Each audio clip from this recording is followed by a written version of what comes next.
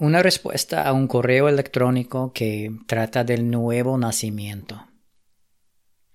Muchos cristianos hablan del nuevo nacimiento como si nacer de nuevo fuera la meta. Pero en realidad es solo el comienzo de la nueva vida en el Espíritu. Tal como el nacimiento de un bebé es solo el comienzo de la vida de un hombre.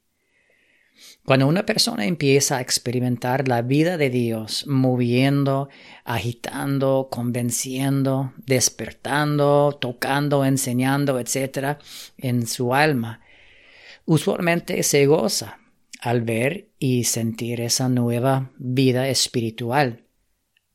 Pero con frecuencia otros le dicen, o la persona está tentada a pensar, que ya ha llegado. Pero esto es un gran error. Es cierto y es maravilloso que la semilla del reino, como dice Cristo, haya cobrado vida en el corazón y que haya empezado a manifestarse y tal vez a crecer un poco. Pero hay un gran viaje interior que recorrer antes de que el grano de mostaza se convierta en la planta más grande del jardín de nuestro corazón. El propósito de esta nueva vida es crecer, es llenar, conquistar y reinar en el alma y derribar y despojar completamente al viejo hombre con su mente natural, con sus deseos, pecado, orgullo, egoísmo, etc. Pero tenemos que entender que hay dos semillas presentes en el alma de un cristiano recién nacido. Uso la palabra semilla porque la semilla es el principio de una vida, es el principio de un género, es la primera forma de vida y tiene tanto el deseo como la capacidad de crecer y producir una enorme cantidad de frutos. Jesús continuamente usó palabras como semilla, como grano de mostaza, grano de trigo, también palabras como talento, levadura, para describir la venida del reino de Dios o la naturaleza de la venida del reino de Dios en el corazón del hombre. Porque todas estas cosas ilustran que el reino de Dios comienza en una pequeña condición en términos de su gobierno en nosotros y su poder sobre nosotros, y que luego se incrementa y se extiende. Ahora bien, estas dos semillas en el hombre son dos nacimientos o son dos naturalezas. Hay un nacimiento de abajo y un nacimiento de arriba. Hay un nacimiento de la carne con su propia naturaleza, con su propia voluntad, sabiduría, luz y poder. Y también hay un nacimiento del espíritu con una naturaleza, voluntad, sabiduría, luz y poder muy contrarios. Cristo dijo, lo que es nacido de la carne, carne es. Lo que es nacido del espíritu, espíritu es. A lo largo de las Escrituras, el primer nacimiento es representado por individuos como Caín, como Ismael, Esaú y Saúl, el rey Saúl. Y se muestra como carnal, como salvaje, rebelde y ambicioso, siempre deseando recibir las bendiciones de Dios, pero reacio e incapaz de caminar con Dios en su espíritu. El segundo o el nuevo nacimiento es ilustrado por personas como Abel, Isaac, Jacob, David y muchos otros, quienes de diversas maneras ilustran la vida o la naturaleza de Cristo, que siempre camina con Dios y siempre manifiesta su reino en la tierra.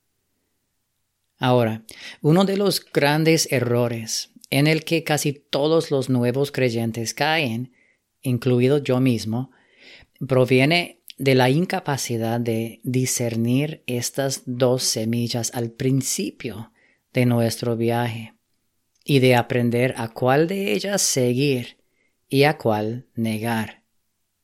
Lamentablemente, muy pocas personas hablan de estas cosas y aún menos están dispuestas y son suficientemente pacientes para dejar que la cruz o la obra de la cruz entresaque lo precioso de lo vil, antes de salir corriendo en la fuerza, sabiduría y celo de la carne, esperando grandes cosas, esperando grandes ministerios, gran sabiduría, grandes manifestaciones de poder, de amor, de justicia, pero todo en y desde el hombre equivocado. Es cierto que muchos de estos nuevos creyentes han tenido una experiencia genuina del Espíritu de Dios, pero todavía no han llegado a sentir ni a distinguir claramente estos dos nacimientos opuestos en ellos mismos, ni han aprendido qué significa ser desvestidos de uno y vestidos del otro. Y así, con la emoción que les produce haber visto y sentido algo del Cristo vivo, corren a conocerlo y a servirle en la fuerza y la sabiduría de la carne. Y esto solo puede terminar en una de dos lamentables condiciones. Por un lado, están los que en la fuerza, habilidad y belleza del hombre natural dan una falsa apariencia de vida espiritual.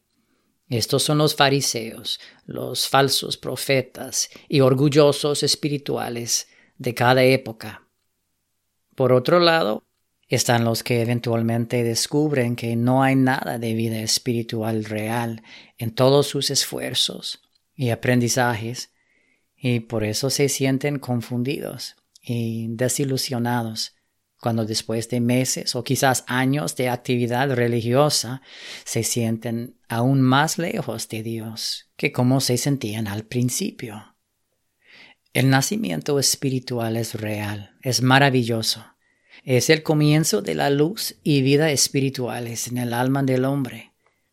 Pero necesitamos entender que la semilla de Cristo entra en el hombre de la misma manera y con la misma misión que entró Josué en la tierra de Canaán. La condición natural de esa tierra era muy hostil hacia la semilla de Abraham.